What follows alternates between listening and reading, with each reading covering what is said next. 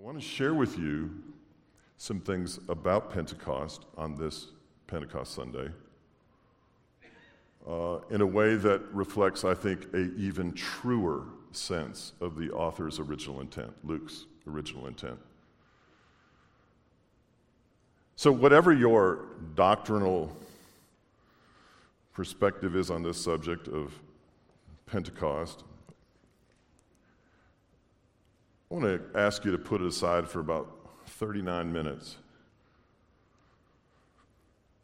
Let's put our library and seminary books aside for a few minutes. Let's not split doctrinal hairs, and let's look for and look closely at what the heart of God is on this very text, Acts 2, 1 through 4. I would deeply appreciate that. I cannot pastor you on this subject if you do not give me some leeway to look at this in a way you've probably never seen it before. I've also, over the years, and this is not for everybody, for somebody, over the years I've had the occasion to minister to people from all different backgrounds. A lot of prison ministry, ministry to people who are struggling with same gender attraction. I come from a background of addiction myself. I minister to a lot of people who are coming out of addiction. I understand what it means to minister to people on the streets. I have experience with young people, and I have experience ministering to people who are drug dealers themselves. People who are sitting here this morning, maybe just trying to get past the drugs. Whatever the case may be, what I'm about to share with you is essential. We cannot come up in our faith and rededicate ourselves to Jesus Christ time and time again, which is great, and acknowledge the need for a rededication without also realizing a need for a continual filling of the Spirit. So let's talk more about that. And let's get down to what really, really matters on this subject. Amen? All right, Acts 2, 1 through 4. When the day of Pentecost came, they were all together in one place. There it is. What a great sentence. When the day of Pentecost came, they were all together in one place. Pentecost, what is that? For maybe you don't know. Pentecost really was the name of a feast. It means 50. The name of the feast was the Feast of Weeks. 7 weeks. 7 weeks from the resurrection of Jesus Christ. 50 days. Jesus, it says in 1 Corinthians chapter 15, walked the face of the earth for 40 days of those 50 and appeared to over 500 people and did all kinds of things in keeping with his ministry before his crucifixion. So Pentecost means 50, 7 weeks. It's a celebration of the beginning of the wheat harvest. Okay? It's a big deal. It just so happens that Jews today are celebrating the Feast of Pentecost today with Christians. It doesn't happen very often. It did this first time. So what happened in the 10 days? That's what we need to be addressing. What happened in those last 10 days after Jesus had ascended the throne? What happened in those 10 days? Well, you see here, it says, when the day of Pentecost came, they were all together in one place. Whatever happened during those 10 days was preparation for Pentecost. 10 days of preparation. So we know they were together. Said another way, the Holy Spirit ministers in a context of togetherness, unity. Psalm 113, how good and pleasant it is when brethren dwell together in unity. If the church doesn't have unity, the Spirit of God doesn't feel at home. You might be wondering how the Spirit of God feels about what's going on in the world today, in the church today. We have to be together. Together is a foundational preparatory requirement for the Spirit of God. Why did I wax on and wax on last week about the blood of Christ? And Jesus, his wounds were healed physically, but when he came out of the tomb, he still had work to do on his relationship with Peter. You see, we have to do the work when it comes to togetherness, reconciliation, mending relationships.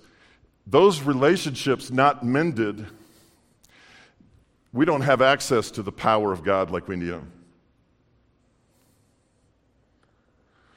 I, unfortunately, have had the opportunity to minister to far too many men who have been unfaithful over 30 years to their wives. And when that marriage relationship is compromised, it is difficult to get the Spirit of God to minister in power to that couple because of the division. Togetherness is of the utmost importance.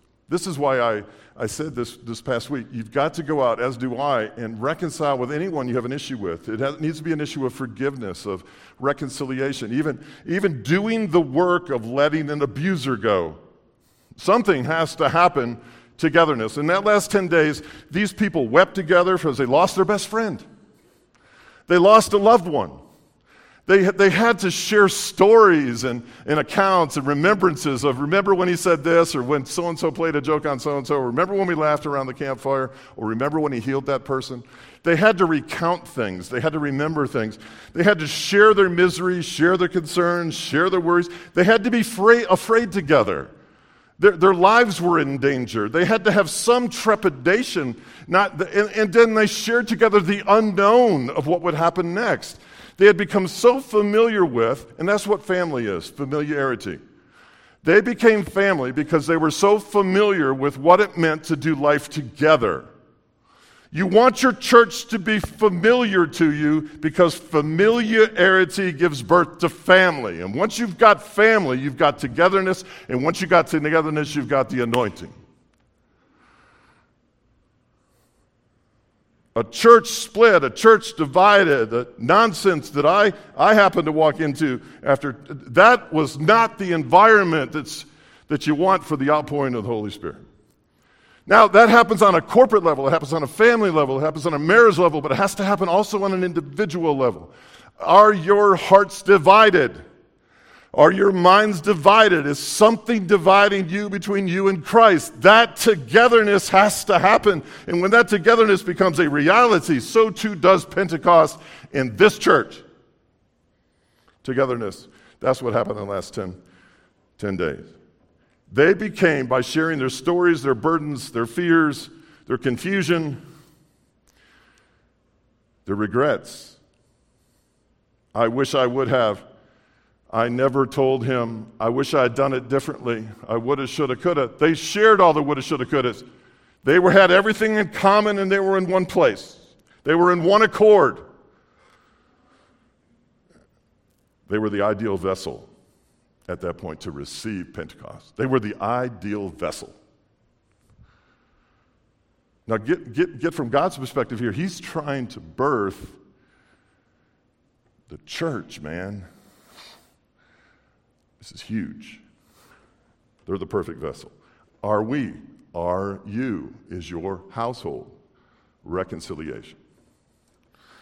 Suddenly, a sound like the blowing of a violent, some translations say, rushing wind, came from heaven and filled the whole house where they were sitting. Wow. The blowing of a violent wind, a mighty rushing wind. That word rushing is interesting. It means not what you think it would mean. It doesn't mean like the Spirit of God just trotted in there at full speed, in fourth gear, 0 to 60, boom, there he is. No. That word rushing means to bear up, to endure. It almost doesn't fit.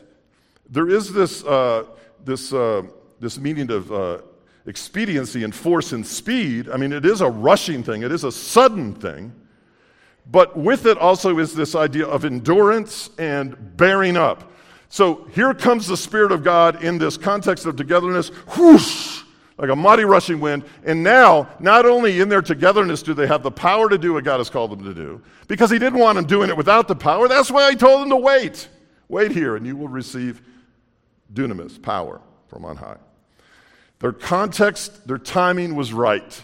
The feast was there. The day had come.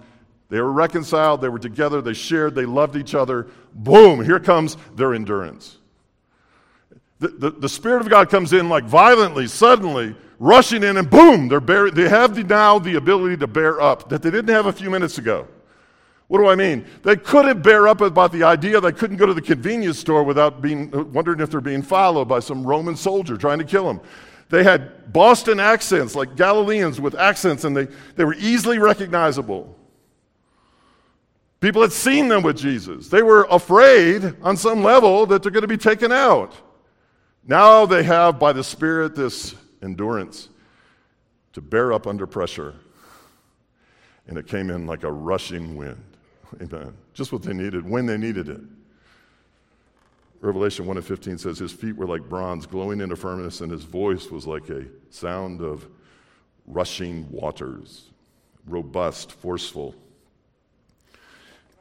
Here they are, one moment thinking that Jesus has abandoned them. He's gone. Now they're all alone, vulnerable, don't know what they're going to do, and then whoosh!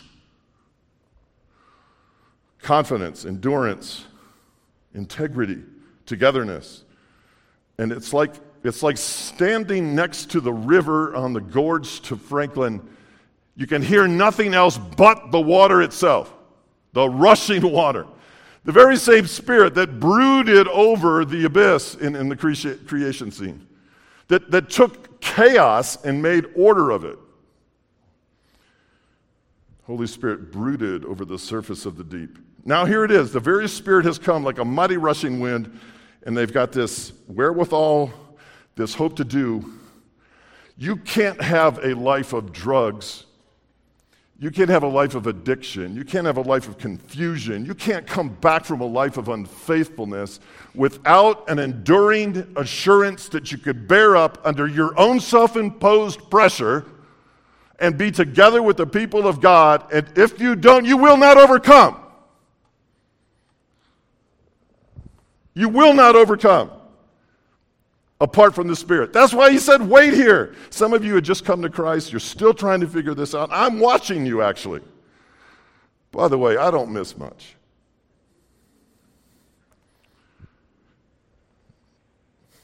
The time has come, and now is, when some of you who are new to this whole new life in Christ are going to have to resign yourself to the fact your success will no longer be based on your own level of commitment, dedication, or discipline. The very things, or the lack thereof, that depict the old life we're running from. When I ask you to come to this altar today, I ask in love and I ask that you come. We must have the rushing mighty wind in our life to overcome the very self-imposed consequences we've created for decades. They saw what seemed to be tongues, some of your translations will say cloven, of fire that separated and came to rest on each of them. Well, here it is.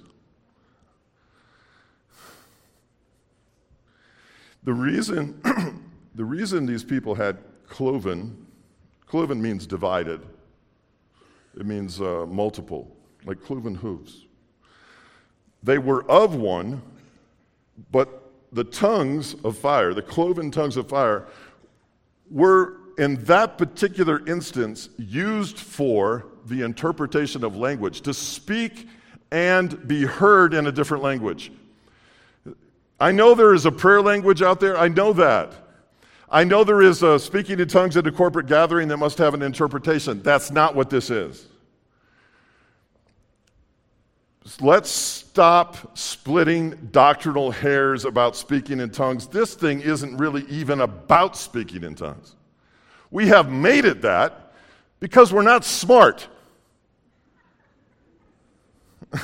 We're missing the point The point is the empowerment. The point is the bearing up, the endurance. The point is the birth of the church. The point is the ministry of the Holy Spirit and the birth of the church around the world. That's the point. We've made it about speaking in tongues so that other people of other languages will understand what we're saying. I don't even come across people to speak another language. Well, that's not true. The other day I had 30 minutes of trying to speak ninth grade Spanish to a bunch of guys that came on the property to try to do some work, and when I got to the word garden, jardín, I knew I'd used up most of my vocabulary. I wasn't getting anywhere. Anyway, they saw what seemed to be tongues, cloven of fire, that separated and came to rest on each of them. The point of this passage is not tongues. Please don't make it tongues. It's not. The point of the passage is fire. 25 years ago, I would have said tongues. Now I'm saying fire. Why? This is what's really being said here. Fire, by definition here in the common Greek, is consumption, to be consumed. We're talking about a consuming fire here. We're talking about purity and holiness, okay? That's what we're talking about. When the fire that comes upon these people, whether it was literal or not, doesn't matter. That's not the point. The point is we're called to holiness and purity. There's a kind of gospel being proclaimed today which conveniently accommodates itself to the spirit of the age and makes no demand for godliness. Duncan Campbell. There is a gospel being preached. It is a gospel of grace and all of that, but we can't abandon grace at the expense of holiness. We're called to be different, live different, act different, talk different. We're called to say certain things and refrain from saying others. We're called to a purity, a refinement. We are a people that can't just go out there and regurgitate everything we hear. We can't read something on the internet and become a parrot for it. We don't even know if it's true. We're the people of truth, but some of us are just parroting and repeating everything we read and hear. It's garbage. We're called to be a refined, purified people that are not of the world, that are set apart, that have something to say with the way that we live in addition to what we have to say with our mouth. Fire is the issue. Now, if you really study fire, which, by the way, how convenient, I have done that. I didn't realize this. There's about 7 or 8 different colors of fire. This is really, really weird. Starts with carmine, red, orange, yellow, yellow-green, goes on. For my simple mind, let's say there's 3 colors. The first is yellow. Start a fire and flames are yellow. Fine. What does that represent in the world today, in the church today? Someone with a yellow fire is kind of new to the Holy Spirit. Not the hottest flame, but much hotter than they've ever experienced before. They may approach it with a little naivete, an incredible amount of excitement about the Holy Spirit, experiencing things of God like His presence or understanding something that was done in the Word or the coincidences that give us goosebumps. By the way, goosebumps are not in the Bible. I hate to ruin your day like that with that. Whatever, goosebumps are fine. So the yellow fire is the excitement of experiencing something new of God. It's got its own level of heated passion. It has a purpose. It warms people's hearts. Our hearts are warmed. I see this happening with people. I never knew God was like this. I know, I'm new to the faith. I'm excited. Or I was in my bedroom last night and the Lord just came and filled my room and it was just the presence of God and you're understanding prayer. That's yellow flame. And it's fun. And it's great. And if you're a new believer, it can be a little obnoxious. But the rest of us pretty much put up with it. It's exciting though. It's new. It's fresh. God's new and fresh. Yellow flame. The problem is we take this Pentecostal experience and we make it an isolated event. If we're really young, we make it a notch on our belt, like we somehow accomplished something, like we can take credit for this. Yeah, okay. And we want to tell others, be excited. You should be excited about God. You should be excited about a new friendship with God. That's the way it should be. Yellow flame. Red flame, heating up, a little hotter. The fire may even be burning off some dross in our own life, causing us to make different decisions, say different things, grow, be sanctified. We're being sanctified at this point. And it's less about the isolated event. It's less about the experience, and it's more about the one who is we are encountering. There's maturity there. I see people grow through these phases all the time. And then you get to the blue flame. Whew. The blue flame's a little different than the red. In the red, you come to church on a Sunday, and you come here because you know you're going to be replenished on some level. There's going to be some let's stop the pattern of the previous week. Let's call a timeout. Let's pause. Let's regroup for a new week. We're going to experience something of God. We're going to hear His Word. We're going to worship. We're going to be with these people we're supposed to have something in common with, and we're going to be better prepared for the week. By Wednesday, it's lingering. Thursday, the flame's going down. But by Saturday, we might have to blow on the coals, and by Sunday, we're back again. That's red. Then blue, the hottest flame. Ooh.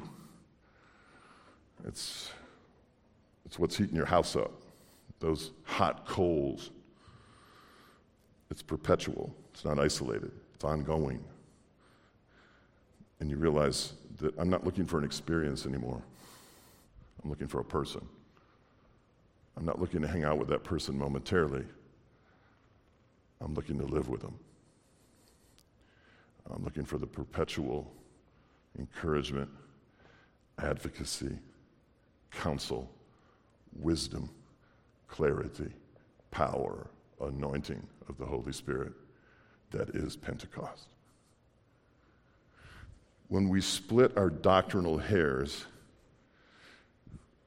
many will say, Pentecost was for the first century believers, as was healing.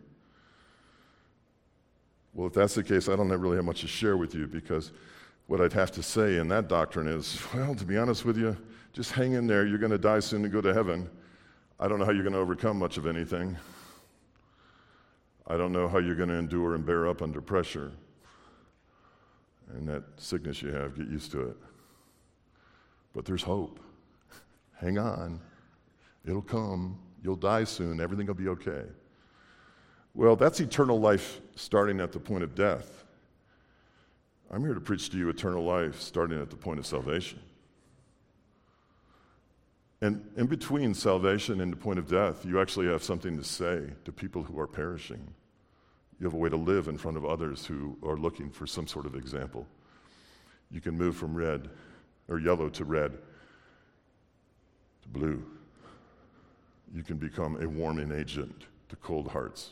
You can melt frigid, bitter, hurt hearts. Blue.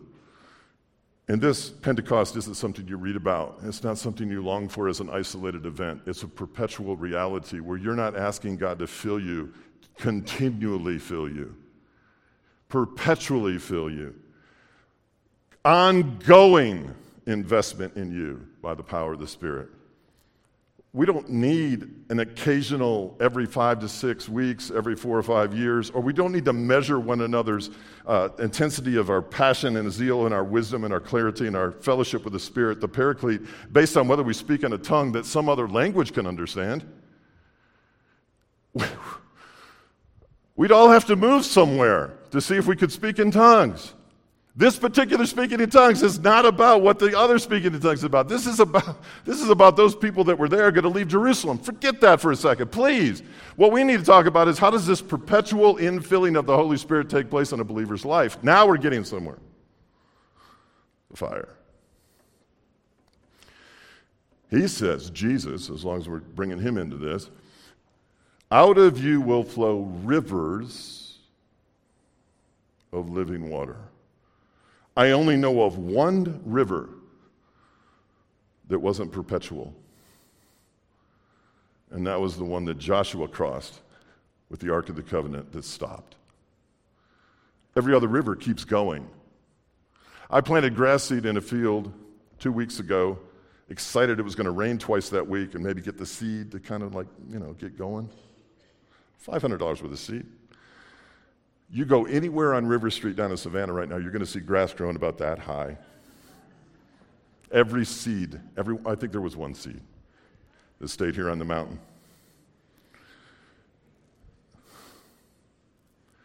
Perpetual flow. It's part of our relationship with God. You know, Jesus is praying that we understand the Holy Spirit, we receive the Holy Spirit, we continue to receive the Holy Spirit, we're baptized in the Holy Spirit. Why not daily? How about daily instead of once every 2,300 years? Don't get drunk on wine, which leads to debauchery. Instead, be filled with the Spirit. That's a continual thing, repetitive thing. It's a way of life. If your prayer life is not inclusive of baptism in the Holy Spirit or infilling of the Holy, whatever you want to call it, make up your own name. It doesn't matter as long as God knows what you're talking about. And we are together, vulnerable, open, and really genuinely concerned about reaching other people. Somebody get out of the way because the Spirit of God is coming.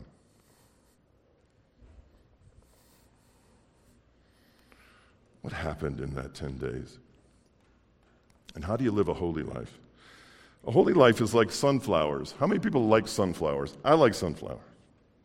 Why? Because when they grow up really tall and everybody can see them, especially me, and they turn like this. You ever watch them during the day? They turn. What do they face? The sun. A holy life is just a life that's bent towards God. You and I need to be sunflowers. We need to face God in the morning and look for Him in the afternoon and follow Him into the evening.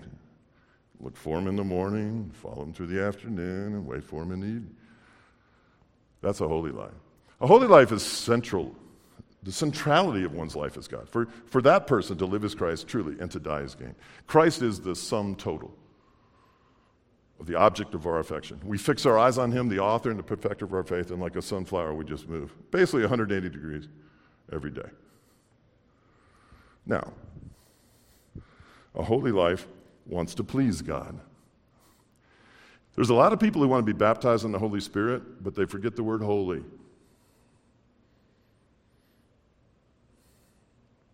The most dangerous person on the face of the earth is a 16-year-old who's baptized in the Holy Spirit.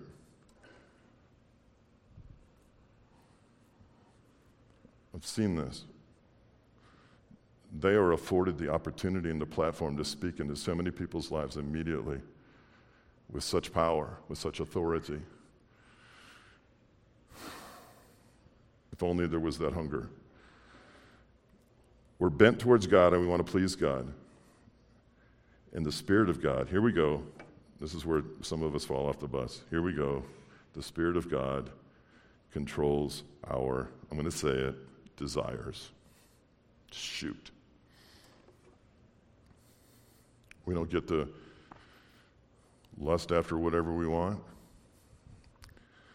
The only reason you would lust after anything you want is because you have an ignorance of understanding the beauty and the splendor of the Spirit of God. There is such a disproportional dichotomy between those two realities. The person of the Holy Spirit in fellowship with Him and the lust of the flesh, the lust for power, the lust for money. They're not even in the same league. And what has happened is we've made stupid doctrinal things like speaking in tongues get in the way of people even considering the disparity between these two realities, the lust of the flesh. It's weak. I've spoken to too many men over the years.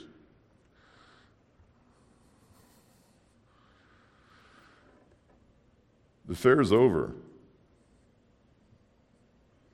or the sin's already committed.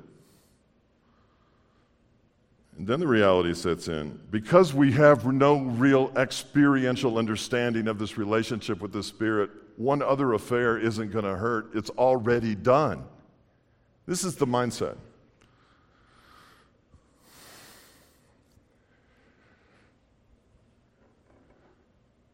There's three enemies out there.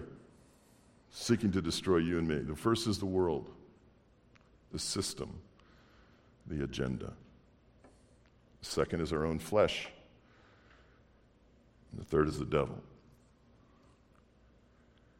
We have more problems with the world and its influence on us than we care to admit. We are far more prey to our own lust of the flesh than we truly want to admit. And the least problem of the three is the devil. Why he gets all the credit, I don't know. Because I guess if he gets the credit, on some level, we don't have to take the responsibility. The Flip Wilson Seminary of Doctrine. Don't laugh, you'll age yourself. What happened in those 10 days? On the last day, all of them were filled with the Holy Spirit and began to speak in other tongues that the Spirit enabled them. You see it right there. There it is. Like divine, this is great, divine enthusiasm. I think God gets such a kick out of this. The enthusiasm, the root of enthusiasm is theo, which is God. So if you have enthusiasm, have it for something godly, not something ungodly. He might get offended by that. Divine enthusiasm. Effervescence. Now they can expect things. Now they're not victims waiting to be arrested. Now they're really gung-ho, man. They got a mission, they got a purpose. We got to go out. We got to do everything. We got to take everything he taught us. All right, who's going to write? Who's going to write the Gospels? Who's going to record this? Who's going to investigate? Who's going to get these eyewitnesses? Here we go. We got a mission. Now we've got the Spirit of God helping us, and we're carried along when we write. I'm a fisherman with a third grade education. Doesn't matter. I can write the New Testament carried along by the Holy Spirit. I'm exaggerating. The embodiment, the vessels of God. That's a church right there. That's a church. What happened on the 11th day? I don't know. But it wasn't boring. There was something cool there. It was the 50th day. It was the 50th day. What does that mean?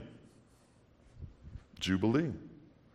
Whether they celebrate a Jubilee or not, doesn't matter. What does Jubilee stand for? Freedom, celebration, forgiveness of debts, freedom from slavery, freedom from oppression, freedom from addiction, freedom from this, freedom from that, freedom. It is for freedom that Christ has set us free. Freedom, freedom, freedom, freedom, freedom. We're talking about speaking in tongues so another person in another language can understand them, and we're discounting the very ongoing, perpetual reality that God wants to fill us with the power of the Holy Spirit day in and day out so that what? We can have a sense of freedom, a sense of boldness, a sense of reconciliation, a continued sense of togetherness, of unity, of love, of power, of might, of zeal. You don't have to discipline yourself to pray anymore. You don't have to discipline yourself to read. You don't have to beat yourself up when you don't. You've got the paraclete, man. You've got the counselor. You've got the advocate. You've got your defender. And you're perpetually infilled daily to live out the life he's called you to live. No frustration you're not doing it because he's doing it through you. Waiting for it. Thank you. The kingdom of God is not going to be advanced. Before I read this quote, let's bring it into 2022. It was just said in the media. It's just been written about by Andy Stanley. It's fresh on the minds of the media, the world, the church, that the evangelical church is in a crisis. A crisis. Because of political issues, political division, division in the church, division on social justice, division on this, division on that. People are acknowledging the churches are half full. Everybody's panicking. And we should, if the world has more power than the Spirit, the media has more authority than the Spirit, what's printed on the internet and posted on the internet is more powerful than the Word of God. We should be scared out of our pants. And some will be. Because when I'm telling you about the Pentecost experience on a daily basis, people aren't talking about that. They're not preaching that. And they're not preaching that because they're not preaching the Word. The kingdom of God is not going to be advanced by our churches becoming filled with men, but by men in our churches becoming filled with God.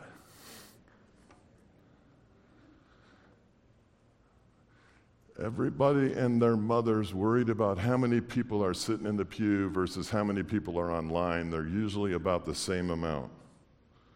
Forget all that.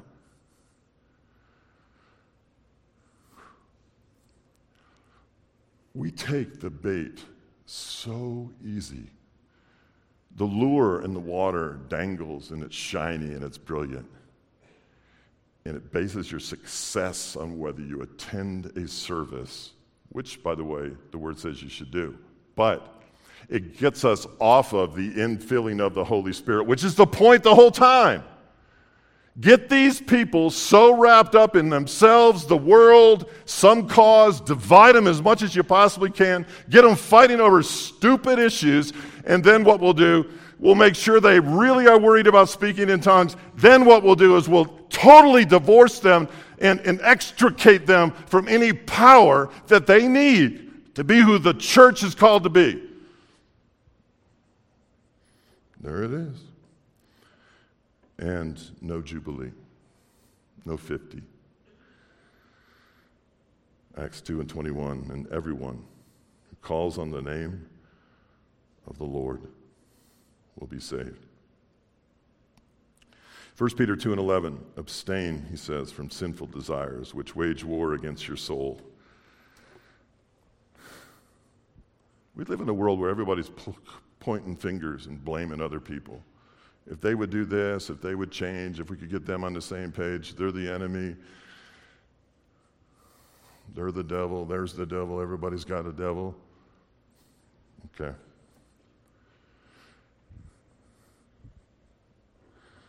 Blue flame Christianity doesn't resort to fifth grade recess. Pick a fight with people who don't agree with you.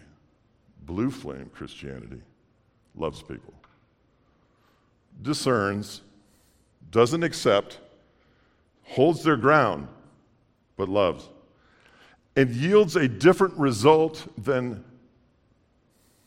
basically what's going on in this world today.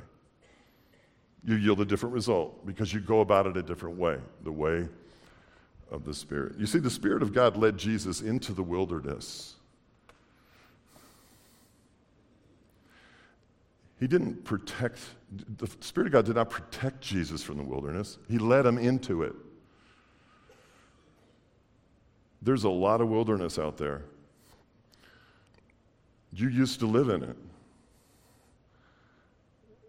Don't you think the people out there want the Spirit of God to lead some of us to them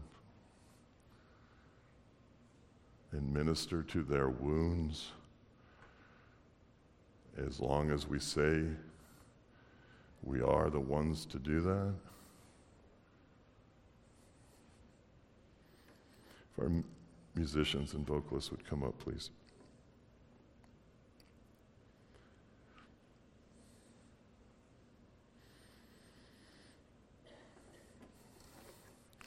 Let's not miss the point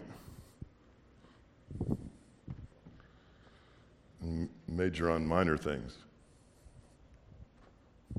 Let's not do that.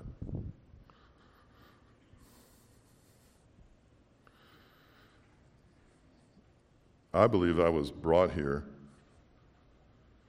13 years ago to primarily do one thing, and I have yet to do it. Well, the 40 days are up. The first message I ever gave in this church,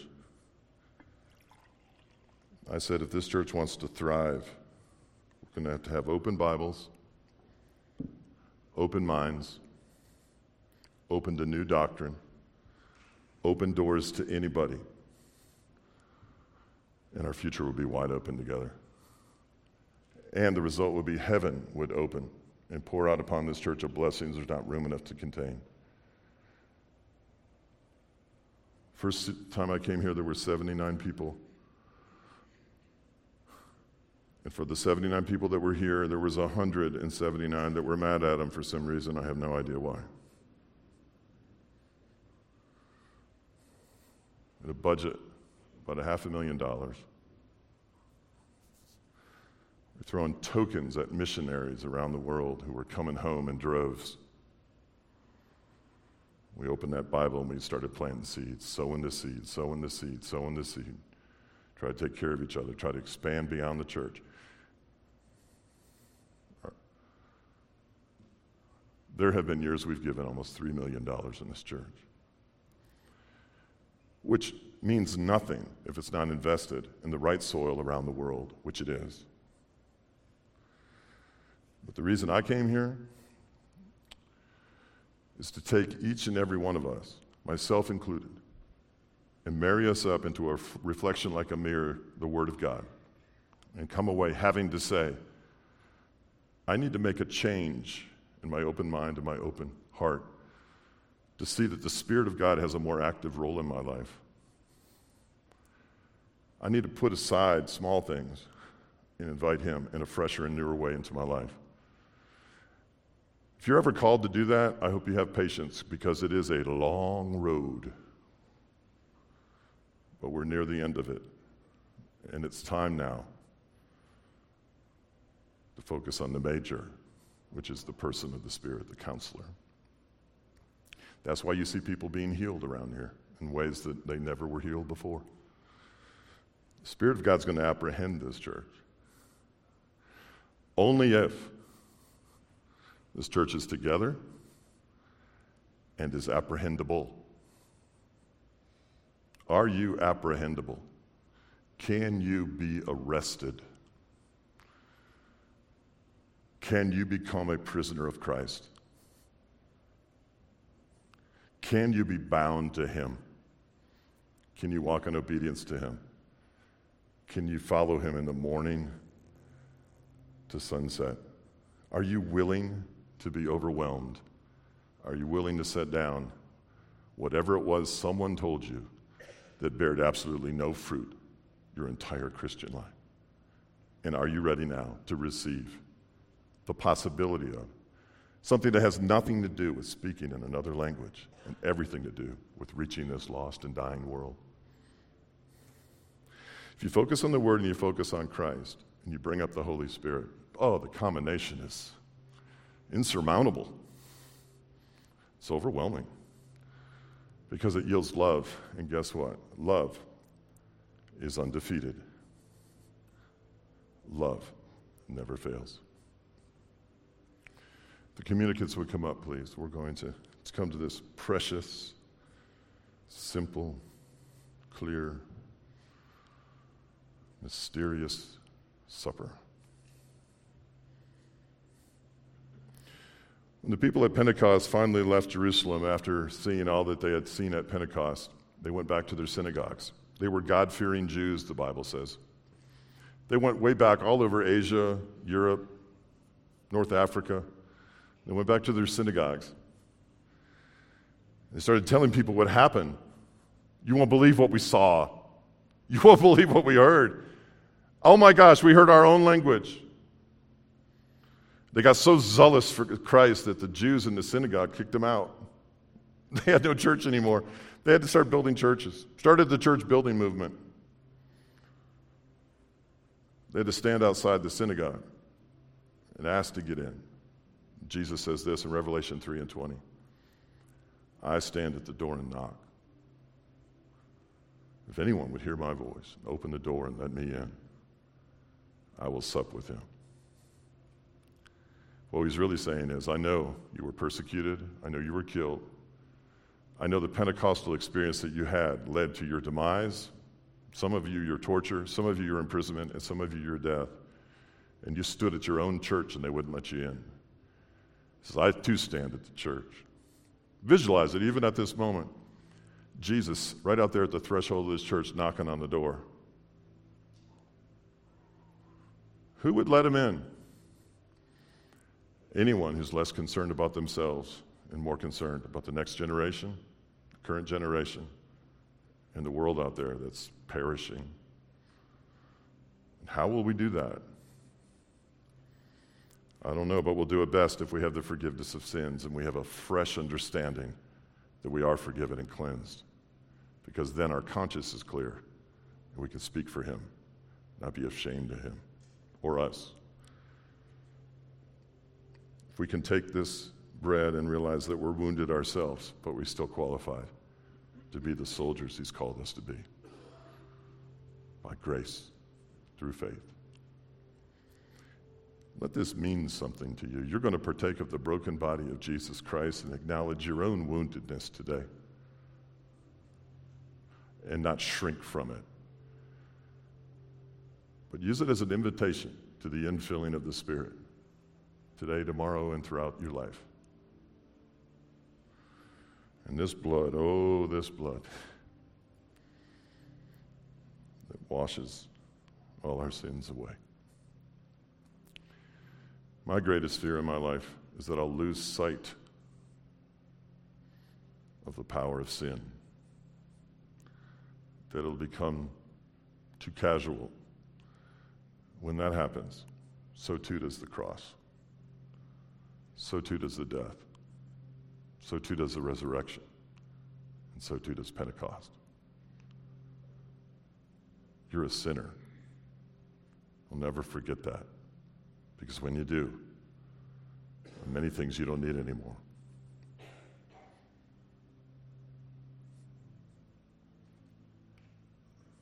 I need this blood today, and I need this body that I can leave here anew. May you come with the same veracity, tenacity and veracity. Find the station of the men and women before you. Humbly come, take the bread and dip it in the cup.